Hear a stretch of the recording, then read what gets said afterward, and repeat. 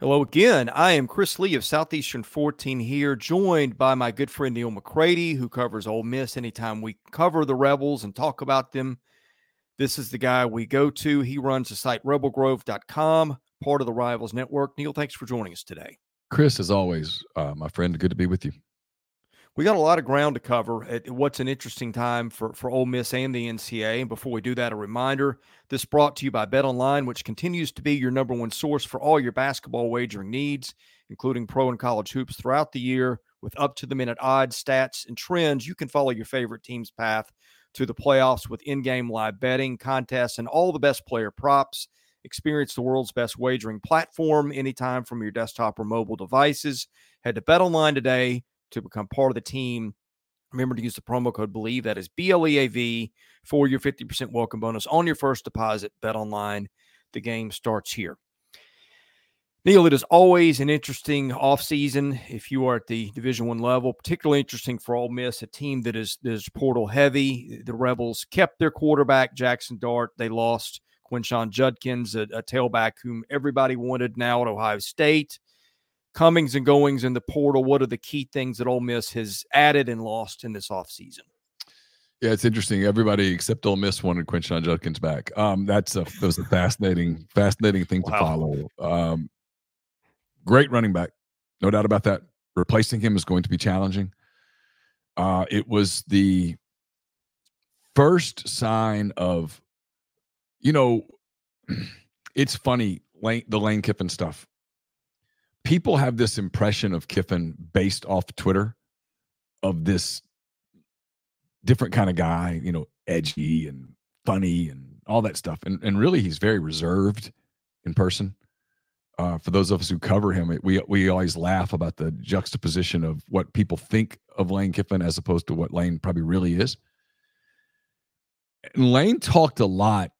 He's very frank when we ask him about stuff. You get either one of two things. You either get, I don't really feel like talking about that, or the truth.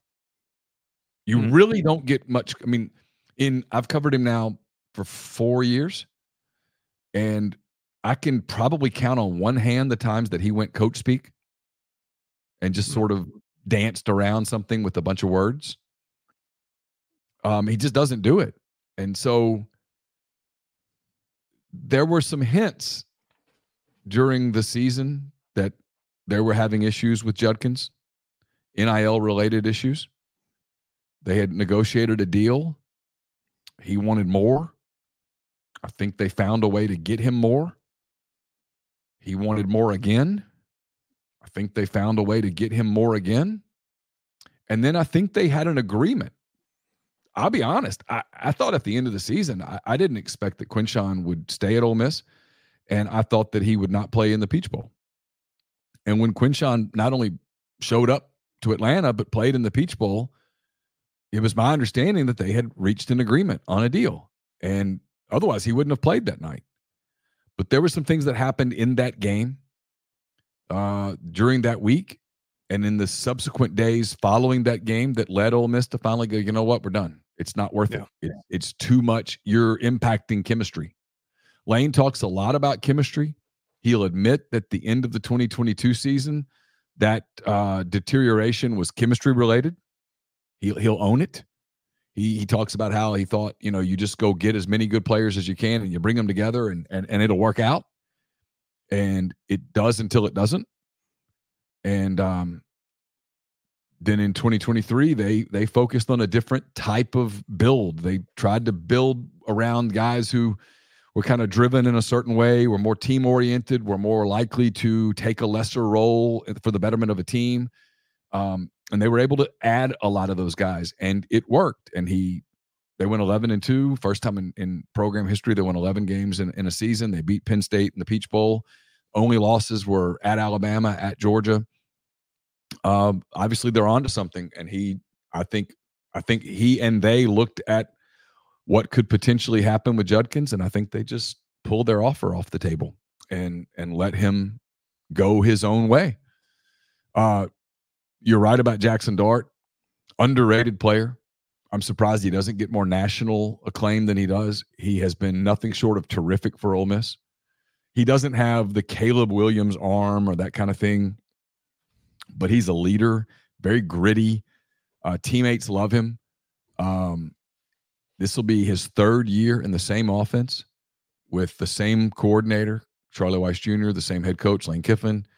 It really gives them a chance to be dangerous on offense. They added some weapons at receiver, added another tight end. They added some offensive linemen, added 2 guys off that Washington offensive line that won the Joe Moore Award. Offensively, they should be a very interesting team. And then the story with Ole Miss in the portal was what they went out and did defensively. Walter Nolan from Texas A&M, I should say. Princely Umaname. I'm gonna get it down. Florida kid. Yeah, Princely Uman Mielen. It was a kind of an all SEC caliber defensive lineman with the Gators. They added Chris Paul, who was probably the best defensive player for Arkansas a year ago at linebacker. He's at Ole Miss now. They just added a bunch of dudes defensively that have played in this league that know what this league's about. They had a really good high school class defensively. Pete Golding did a tremendous job last year. Ole Miss went from being not good on defense to being pretty good on defense, to being more than serviceable on defense. They made a big statistical jump. I think the belief is that they'll make a big statistical jump again because they added – here's what happened, Chris. The one game where they just got their ass kicked. There's no way around it. They went to Athens, big game in November, got big hyped. Ole Miss went in there as kind of a playoff contender, and Georgia beat their tail. And there was one of those deals, as again, and this is where I give Kiffin a ton of credit. You have those moments, and you can do one of two things. You can either kid yourself into, well, it was just their night. We had a couple things we didn't go right, and it's no. Or you can be honest. And Kiffin was honest. He said that night they had plenty of time, and in the subsequent days after that, and they finished the season. They beat ULM. They won at Mississippi State. They recovered enough, but their focus immediately said, we've got to be bigger and more physical on the defensive front. We have got to, as a team, in warmups, at least look better. We've got to look more like an SEC team in warmups. Maybe that doesn't translate to wins, but we've got to look that way, or else this is our ceiling. And they went out and added size and athleticism on the defensive side of the football. Now they've got to put it on the field and make it work, but they saw what was stopping them. That was this team last year, as opposed to a lot of teams, this team kind of hit its ceiling. 10-2, 11-2 was probably the ceiling for this team, and they hit it. And so now, how do you break through and make the next step? You had to get bigger. You had to get more physical on the defensive front seven, and I think they feel like they've done that. When you're talking through all that, I mean, chemistry, it's not fantasy football that they're playing. You've got a mixed personality. I'm amazed that he was able to do what he did in the quarterback room last offseason. Yeah. Because they had 2 kids on that roster that were backups that could have made some starts at other SEC schools. Yeah. Holding it together under those circumstances. And I think they added one pretty coveted high school kid too. That's pretty remarkable. Yeah. I don't, to this day, know how he did it. It's the story of Spencer Sanders and how that all came about, and then how it played out and how it sort of worked out is one that never really has gotten told because Spencer hasn't talked. But it was fascinating. I don't know whether Lane Kiffin brought Spencer Sanders in to be the quarterback and Jackson Dart just said, "Hey, I've got other plans." Whether he brought Spencer Sanders in to motivate Jackson Dart, or whether he brought Spencer Sanders in to be an expensive insurance policy. I don't know. Lane will tell you, and this is where you have to sort of go, well, you always sort of tell the truth. Maybe this is the truth. Maybe the truth is as simple as, hey, my job is to build every room with as much talent as I can and then let it sort itself out. That's what he says. I don't know. Again, I'm not saying that Lane's not telling the truth. I'm not saying that he's being disingenuous. I'm not saying that he's being dancing around it. I'm not at all. it felt like more than that. I heard things that made me think it was more than that. But at the end of the day, I mean, it worked out. Jackson was very motivated, had a great season, played his ass off, and has positioned himself to, with another really strong year, has positioned himself to be a guy that the NFL is interested in. No, I remember this correct. I feel like they landed a couple of kids from Tennessee for a minute that they lost. They did. On defense, yeah. What happened there? Tyler Barron and McDonald. Tamario safe. McDonald. Yeah. Landed them, and the portal doesn't stop just because you commit. And Louisville offered more, and Ole Miss decided that was a price they weren't willing to go to, sort of like free agency bidding, right? I mean, yeah. The Cubs, I'm sure, wanted Shohei Ohtani until it got to a point where they couldn't afford Shohei Ohtani, and so you make fiscal decisions. And I think that's a big part of roster building in the new era is putting limits on yourself, putting a valuation on a player, making your evaluation. I think scouting departments inside college football programs now are really important, where you work with your collective and say, okay, here's our budget. We have $9 million. We have to be smart. If you overspend in this spot, you're not going to have as much for this spot, and you have decisions to make. And I think based on everything I can tell and have heard, I think Ole Miss has been very disciplined in that regard. They have put valuations on players that they wanted, and when the bidding for those players elsewhere got to a point where they were no longer comfortable, they bowed out. And I don't think you could do deferred money in Oxford the way you can in LA either, can you? No, I don't think you can do the Ohtani. I don't think that's an option for offensive tackles that are coming in for 1, maybe 2 years. I don't think you can be that creative. Yeah, if it were, I think the guy you cover might have figured it out. But well, hey, look, again, and before people think I'm just kissing this guy's ass, I really don't know Lane very well. He doesn't do a lot of local. He doesn't do local. For anybody watching, Neil, I know you well. I've known you for 15 years. You're not that guy. Yeah, I mean, I don't.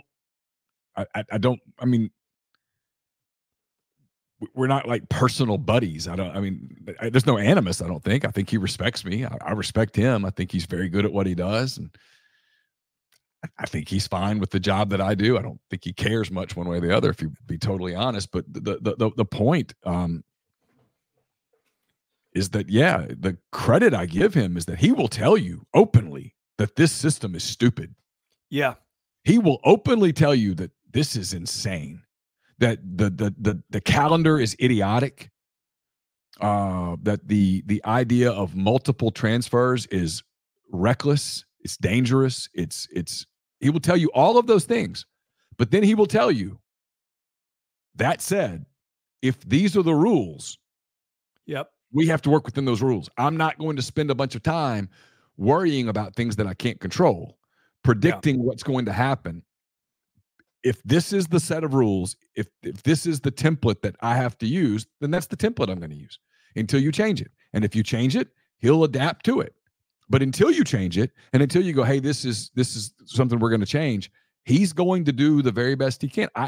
I think Lane Kiffin thinks the transfer portal is kind of crazy, but he's figured out how to work the transfer portal, and it's made his program a national contender. And it is to his credit. It is the part of his what he's done that I don't think he gets enough credit for, because people are so obsessed with his offense and the play sheet flying into the air, and the Twitter stuff where he, picks on Jimbo Fisher or whoever the case may be.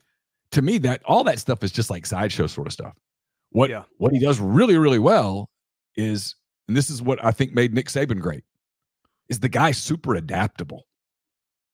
That's to me, that's his strongest trait. Yeah, he's an offensive genius. Absolutely. He's a savant offensively.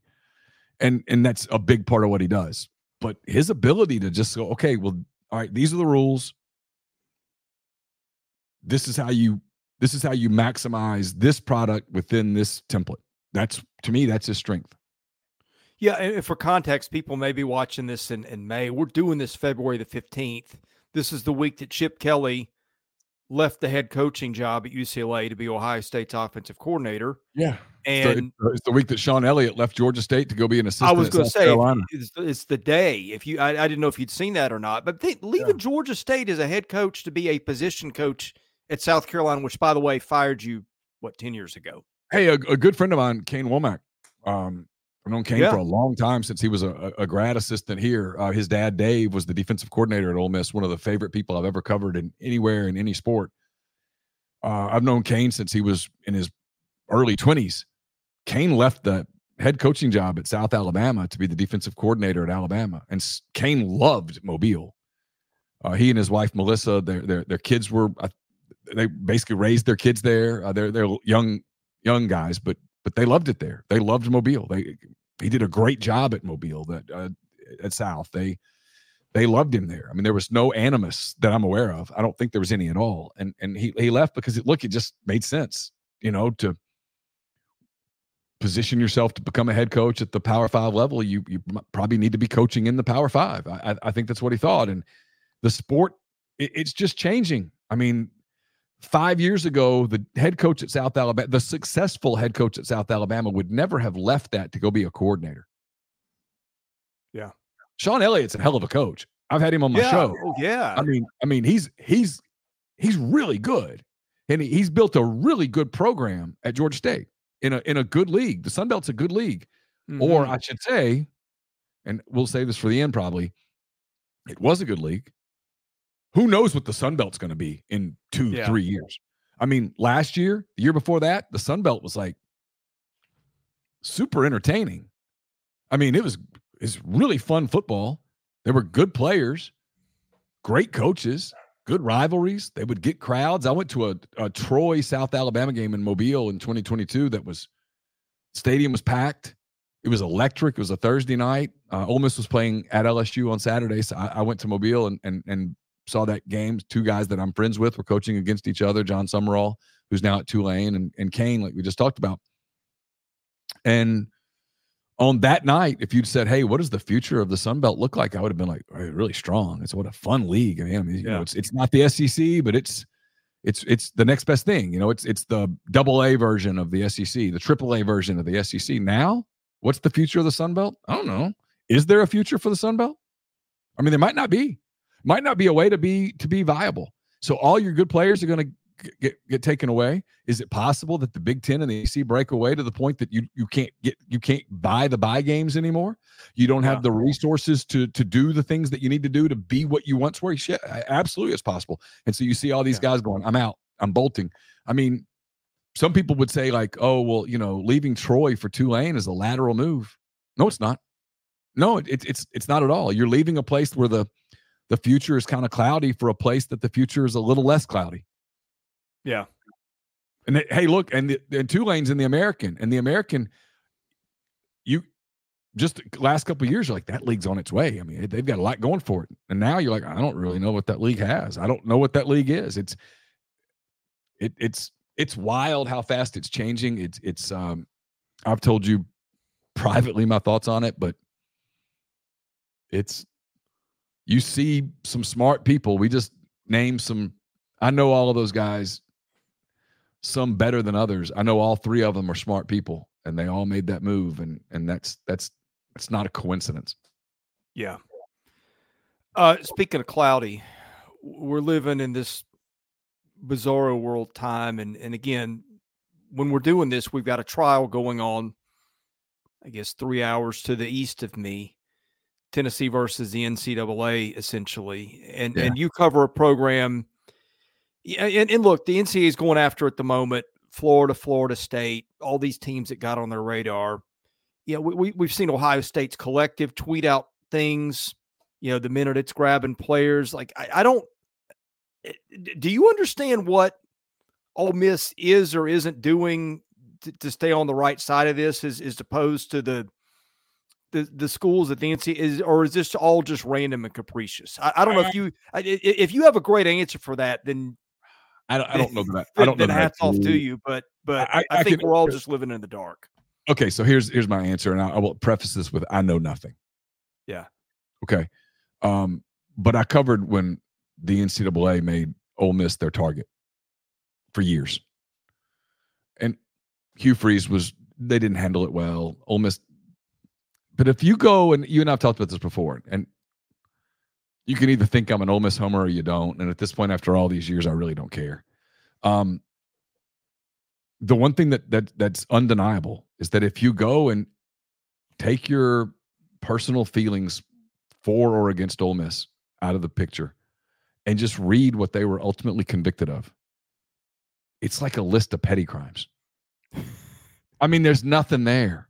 It's like getting Al Capone for jaywalking or something like that. Yeah, I mean, literally. I mean, not that Ole Miss was Al Capone, but you know what I mean. No, but it's like you really want to give somebody a punishment, so you find where they parked their car too long in a spot. I mean, you're like, okay, here's the penalty, and I found out that you didn't walk inside the crosswalk, you were just outside the crosswalk, and that's jaywalking. Yeah, it was that. It was like. The biggest thing was that they gave Laramie Tunsil's stepfather, after Laramie was already at Ole Miss, $700. $700. You can't even get into the conversation in NIL right now with $700. I mean, people laugh at that. It's like that's a joke. They got Chris Kiffin let Laramie Tunsil. When he first got to Ole Miss, after he was signed, everything, the recruiting was done. The kid was kind of lonely at the time, and they let him sleep on his couch a couple of nights and didn't charge him. Literally, that was a major infraction. It was stuff like that. And so now you asked me a question about Ole Miss. My only answer would be, and this is a guess, Ole Miss got out in front of NIL with their collective at the very beginning. They were very organized. They did all the right paperwork. They were very cautious and careful to the point where, Lane Kiffin was kind of like, let's go. Come on, let's go. And the answer was, no, we're going to do this right. We're going to do this the correct way. And, it wasn't until the Lane Kiffin to Auburn stuff got really hot and heavy that they really got going with NIL. I think they were dotting their I's and crossing their T's. The people that set everything up were attorneys, and they were very deliberate and cautious in their actions of setting it up. So maybe if they were to dig into Ole Miss, they just wouldn't be a whole lot to find in terms of like egregious infractions or whatnot. Tennessee, on the other hand, landed Nico Iamaleava, and there was all the press about what kind of a deal he got. Yeah. I'm sure that pissed the NCAA off. The NCAA has lost a lot of its powers. Doesn't have the same bite anymore. And people are no longer afraid of it. If I tell you, hey, Chris, there's a rattlesnake in that room. If you walk in that room, there's a rattlesnake in that room. You're scared of that rattlesnake. You do not want to get bit by that. I'm assuming you don't want to get bit by that rattlesnake. And that's going to impact the decision you make about whether or not you're willing to risk walking into that room. Yeah. But if I tell you, hey, Chris, there's a rattlesnake in that room, but it's been defanged. Yeah. All right. I still don't want to get bit by it. And I still was kind of scared of it because it looks scary and it does its rattle and stuff. And I'm like, my skin crawls, right? I don't want to be a part of it, but it can't kill me. It doesn't have fangs. Chris, There's no way literally for that snake to inject its venom into you. It can't hurt you with its fangs. It doesn't have fangs anymore. So it might strike at you, but at the end of the day, it can't really hurt you. Okay, well, now you might go in the room. You don't want to. It's still kind of like a little uncomfortable, right? But if you need something in that room, you'll go. And that's where the NCAA is. The NCAA has been defanged. It can't really hurt you. And I think what's going to happen in this court case ultimately is that Tennessee is going to win. Virginia is going to win. And what's going to come out of this for a minute is there are no rules. Yeah. Do what you want. If you can raise $100 million to pay players, go for it. If you can't, it's your fault. Where does that go from there? I don't know. To me, the writing's on the wall. The Big Ten and the SEC are superpowers. I don't know what's in it for them to continue to play along with the Big 12 and the ACC and the American and the others. Why would the SEC and the Big Ten sign off on a playoff format that includes the top group of 5? Why? For what motivation? Other than maybe there's some sort of legality to it. So I think that you're going to see them come up with a way to escape that. And yeah, people say all the time, well, that'll be boring. No, it won't. Look at the NFL ratings. Right. Look at the TV ratings for the NFL. And if you want to go, well, that was Taylor Swift. Okay, then find the games where Taylor wasn't there. They're all got big ratings too. Yeah. I mean, the NFL did one of its playoff games on Amazon or Peacock or something and just blew the numbers. Oh, they were all over the place. Yeah. I mean, the NFL is just king. And so why not follow that format? And you and I were talking about this a minute ago. Ole Miss has games this coming season, home games with Georgia Southern, I think, Middle Tennessee, and Furman. Nothing against those 3 schools. I'm sure they're great schools. Nothing against the football programs at those 3 schools. What's in it? If I'm ESPN and I'm paying you $1.3 billion a year for your league to play games on my platforms, I don't want those games. When I could have Ole Miss instead playing Iowa, Michigan State, and I don't know, Rutgers, Maryland. I can sell those games. I mean, those aren't super compelling games, right? But Ole Miss, Michigan State. Yeah, sure, I'll watch. People go, well, who would watch that? I don't know. The same people who watch the Bills and the Chargers. Yeah. And people, I think the day's coming where the money's just to the point where the networks, the two, I think the 2 leagues basically eventually get to a point where they converge and kind of form an agreement, where the SEC is its own entity and the Big Ten's its own entity, but they really do a lot of interacting. What's to stop Ohio State and Alabama from playing a home and home? So what if they meet in the playoffs a 3rd time? Everybody would watch it. Everybody would watch Georgia, Michigan, Part 3. What's to stop them from having a game in September in Ann Arbor and a game in November in Athens? The money's huge.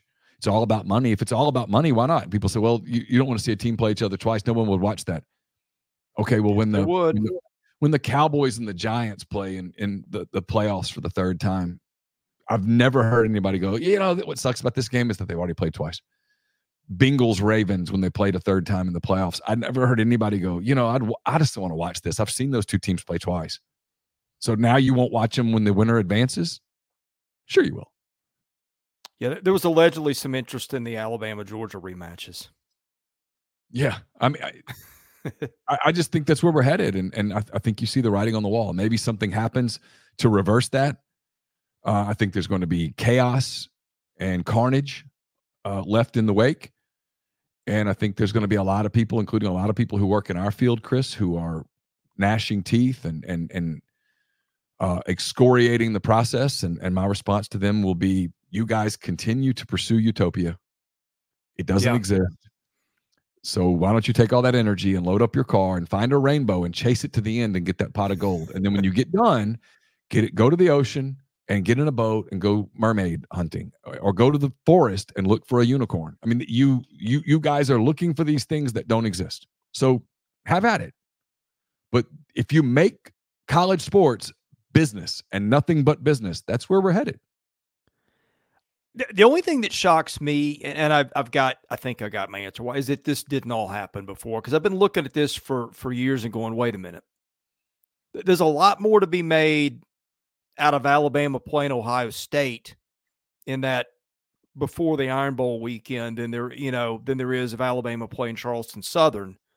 Multiply that times how many ever any what. And of course, the thing that governed it was, well, that's the game we need to get our win so we get in the playoffs. Well, the logical answer to that, move the playoff to a different number, which they did. And I always thought the objection to that was absurd. I'm like, why would, in a world of parity, Why would you not want to try? And that's another thing that people in our field have clung to that makes no sense is not only the idea that the 4-team playoff was enough, but that the old two-team system. And I get it. I get that the games were lopsided, but we're living in a different world now. I just can't believe it. And I'll go a step further, Neil. I look back now, 15 years ago, when you wanted to catch a certain SEC game, you might have to listen to that on the radio if you weren't in person. Oh, not long. I'm just shocked with all the money at stake that we didn't get to these places where we got with the TV networks and everything a long time ahead of when we did. I think my answer to that is probably that's what happens when you run by ideologues. And it's also what happens when the rattlesnake still has its fangs. Right. And the rattlesnake still had its fangs. And then the summer of 2020 rolled around and there was a call for so much change, and so much change came so quickly. And not only did you add NIL, which this is the greed, right, of the NCAA, where for the longest time, a lot of people were like, these guys are earning a ton of money for these schools. Shouldn't we come up with a way to compensate them a little bit? And everybody's like, no, they can't have anything. Nothing. No. You'd be like, don't you think you ought to give them something? Just a little bit?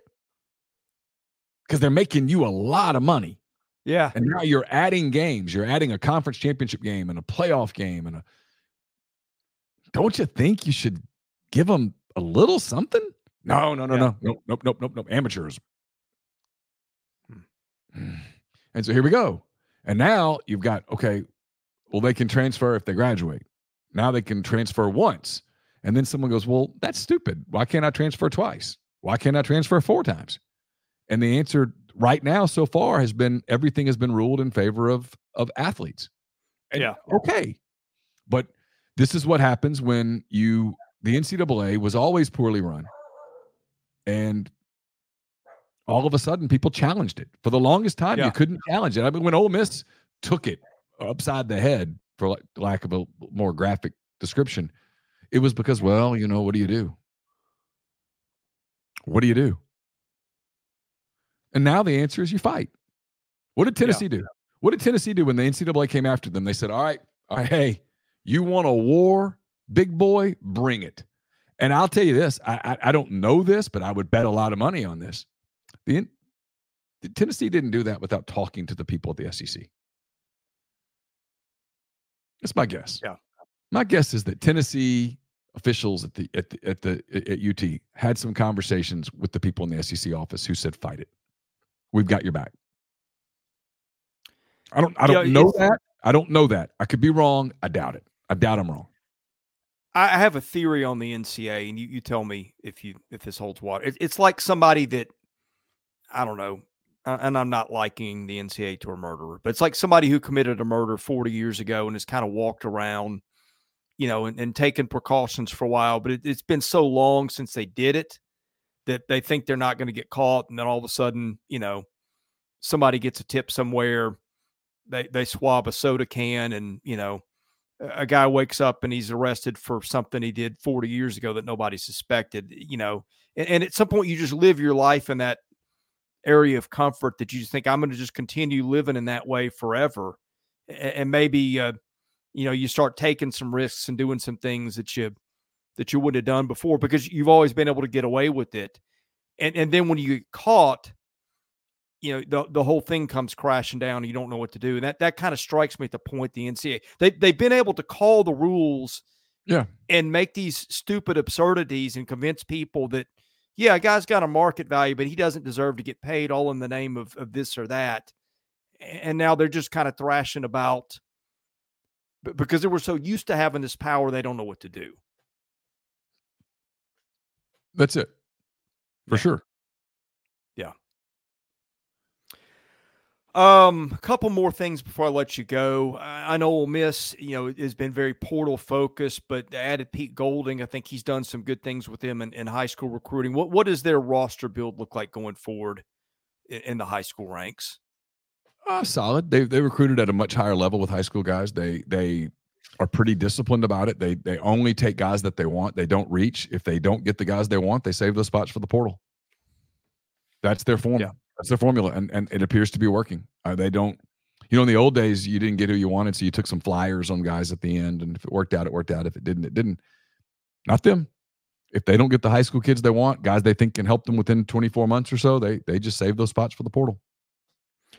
Offense, that's been where Lane Kiffin's bread has been buttered. He's got his quarterback coming back next year. They've always been able to get receivers in the portal. What's it look like for them next year there? Offensive line should be really good. They're going to have depth at receivers, some returning receivers, Jordan Watkins, Trey Harris, Caden Prieskorn, that were very effective this past season. They've added some guys both via the portal and junior college if they get in and are healthy, that they should be weapons. They still have Ulysses Bentley back at running back. He was pretty effective when healthy last year. They've added Logan Diggs from LSU, although he tore an ACL on New Year's Day. So his when he is ready and how effective he can be is kind of up for debate. I anticipate they will get back in the portal at some point in April and add another running back. They're probably involved in the tampering portal right now, that everyone is too. And so they'll probably do that. So offensively, they should be really good. Feels like a different year for Ole Miss. 12-team playoff now is going to put a lot of things on the table for a lot of schools. I felt like Ole Miss, if they'd been a 12-team playoff last year, they would have made it. Okay, I couldn't remember where they were in the rankings. I knew they were close. They would have been number 11. They would have gone. That would have been fun. They would have gone on the road in week 1 to play. I can't remember who it was.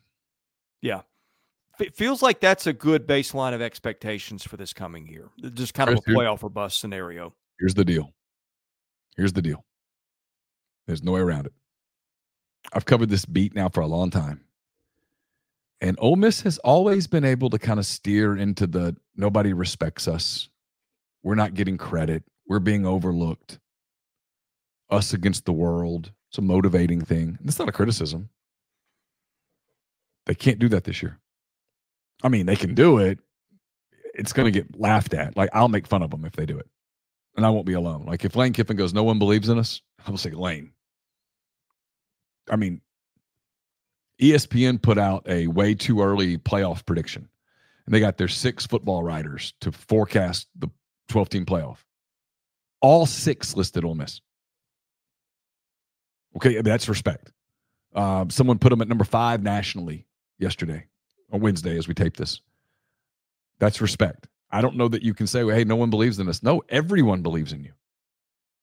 Literally everyone thinks you're a playoff team. So they're going to have to come up with a different kind of motivation. And then look, there's only 2 results for this team next year. You either make the playoffs in some capacity, whether it's as the 11 seed or as the 4 seed or the 5 or the 1 or whatever, and you end your season in some way in a playoff game, whether it's winning the championship or losing. I mean, look, 11 playoff teams are going to lose their final game. So there's going to be, we're not going to be able to judge failure on they lost their last game. No, I mean, 12 teams will make the playoffs. One's going to win the whole thing. You know, my son's soccer team was one of 16 teams in the state of Mississippi to make the playoff. And he made it to the Final Four, and they lost. And, you know, he was devastated. And he's like, we failed. I'm like, no, you didn't. You just ran out. Your turn ran out. It'll be like that. So they're either going to make the playoffs, and it's a success, or they're not going to make the playoffs, and it's going to be a failure. There's no in between. Like a year ago, if I'd told 100 Ole Miss fans, you're going to go 9-3, and you're going to play in the Citrus Bowl, of the 190 would have been thrilled. If I go to those same 100 fans and go 9-3 Citrus Bowl, 100 will say failure. How about that? Yeah. That's where we're going. That's where we're going. And it's that way at Alabama, at Georgia, at Texas, at Missouri this year, maybe Tennessee. I think people are sleeping on Tennessee. You've got multiple programs in the SEC where it's playoffs or bust. And what is bust going to feel like when you tell, let's play this out. We're talking about Ole Miss. Let's play it out. Let's say Ole Miss goes 8-4, 9-3. Pick your record. I don't care. Either one. 7-5, 8-3, 8-4, 9-3. One of those 3 records. And it's failure. And they're like, hey, by the way, we need you to go to Jacksonville or Tampa or whatever to play this bowl game. 30 guys opt out? What does that look like? What does that even look like? when the coach says we don't want to go. It's going to be like a team that was on the NCAA bubble getting invited to the NIT, and the kids looking around and going, "We don't want to play in this." Yeah, let's not. North Carolina saying no to the NIT. what happened? I'm fascinated to see. I mean, I hope for Ole Miss fans' sake that that's not the case, but I mean that is the story, and it's not limited to Ole Miss. They don't even mention LSU. They might even be in that boat where they're like, "Hey, if we don't make the playoffs, what are we doing?" And I just it's going to be make the playoffs, everything is going to be about playoffs, and if you're at a program that's not a playoff contender, how do you keep your fans engaged? How do you keep people excited about something where there is it's not what it used to look like, and you're not part of the conversation? Is College Game Day with Nick Saban and all of them, are they even talking about anything outside of the playoff race? Yeah. And so, my daughter goes to Arkansas, right? So let's say, Arkansas is as bad as I think they're probably going to be next season. How do you hype up a game in November for a 3-5 team getting ready to play? I don't know. I don't know their schedule. Kentucky. Yeah. I don't know. How do you get people excited? Does anyone come? What does that look like? I think it's about to get really, really interesting in so many different ways. And I'm all for the 12-team playoff. I think it's awesome. I think it's going to be cool. I think it's going to be great for the sport. But don't kid yourself in thinking that it's going to be perfect. It's going to lead to some conversations because, in the past, a 7-3 team going down the stretch, they were still playing for a bowl game, right? Or a certain thing. Those are out now. It's like, okay, well, that team's not making the playoffs. Well, look, I'm going to sound like I'm talking out of both sides of my mouth, but I'll tie it together and tell you kind of how I'm not. On one hand, like I look around, I see what happened today with coaches leaving and say that shouldn't be happening in a healthy game. I don't think that, a guy leaving one school, doing spring practice at another and ended up somewhere else in the fall. Ultimately, I don't think that's good in a lot of ways for the kids. It's certainly not good for the coaches who have no time off. So you got this whole set of things over here that most of us don't like. And because the NCAA is the NCAA and it lives in its own world, we haven't seen those things fixed. At the same time, 3-4 years ago, we lived in a world where we get to November, or maybe not even November. We'd be at the end of September or October, and it's like, would you take Alabama or the field? Yeah. Now we get a playoff where I picked all 3 playoff games. I missed them all. Yeah. I think it's great because I think we're finally in a time where like an Ole Miss has got a chance, and that wasn't the case a few years ago. Oh, and those first round games on campus are going to be awesome. December the 21st, yes. That's going to be an awesome day. Yeah. I mean, I think there's one on the 20th and then 3 on the 21st or something like. Well, who cares? Whatever. Those are going to be great. I mean, who's not going to watch? Ole Miss at Ohio State or I don't know, like something crazy where Missouri gets a home game against Michigan. Yeah. Can you imagine Columbia, Missouri for a playoff game with Michigan in town? Can you imagine what this place would be like if 6th seeded Ole Miss played host to Notre Dame in a playoff game in Oxford? Yeah. Dude, this place would be a zoo. Yeah. It would be crazy. It would make the Katy Perry, Alabama day in 2014 look like the Furman game. Yeah. I mean, it'd be bonkers. But on the flip side, right? 9-3, Ole Miss goes to the Citrus Bowl. I'm not sure they'd take 300 fans. I mean, the landscape's going to change. And so people say, what do you think? I'm like, I don't know. There's no way to predict really what it's going to look like in 2 or 3 years because there was no way that you woke up on March the 1st, 2020 and thought we'd be here on less than 4 years later. There's no way you thought that. And here we are. Well, love your work. You of course cover Ole Miss like nobody else does down there. You've got a podcast. In fact, we've had your co-host on here before, Tyler Siski. You guys do an incredible job of talking about football in a way that nobody else does. With the connections you have between the two of you, I just want to give you a minute on the way out to promote all that you do. Oh, I appreciate that. Thanks for the kind words. MPW Digital, MPW Digital is the place to find us wherever you get podcasts, YouTube. We have a morning podcast that's pretty Ole Miss centric called the Oxford Exxon podcast. That's more than 10 years old now. A daily podcast. And then McCready and Siskey, powered by Rain Total Body Fuel. Get your Rain, 300 milligrams of natural caffeine, Chris. Get your Rain on and listen to us. We're on Mondays and Thursdays live stream at 2 p.m. Central, but it's available wherever you listen to podcasts. You can clip this for your sponsor. I've started buying Rain based on listening to your podcast, and I have bought probably a couple dozen cases. But it is good stuff. So I'm helping those who are helping walls and stuff, right? You've been just pretty much. Yeah. It works. It does the job. If you need a pick me up, Rain will do it for sure. Yeah. Neil, it's always fun when you join us. Thank you so much. All right, Chris. Appreciate you, buddy. All right. I'm Chris Lee. This is Southeastern 14 presented by BetOnline.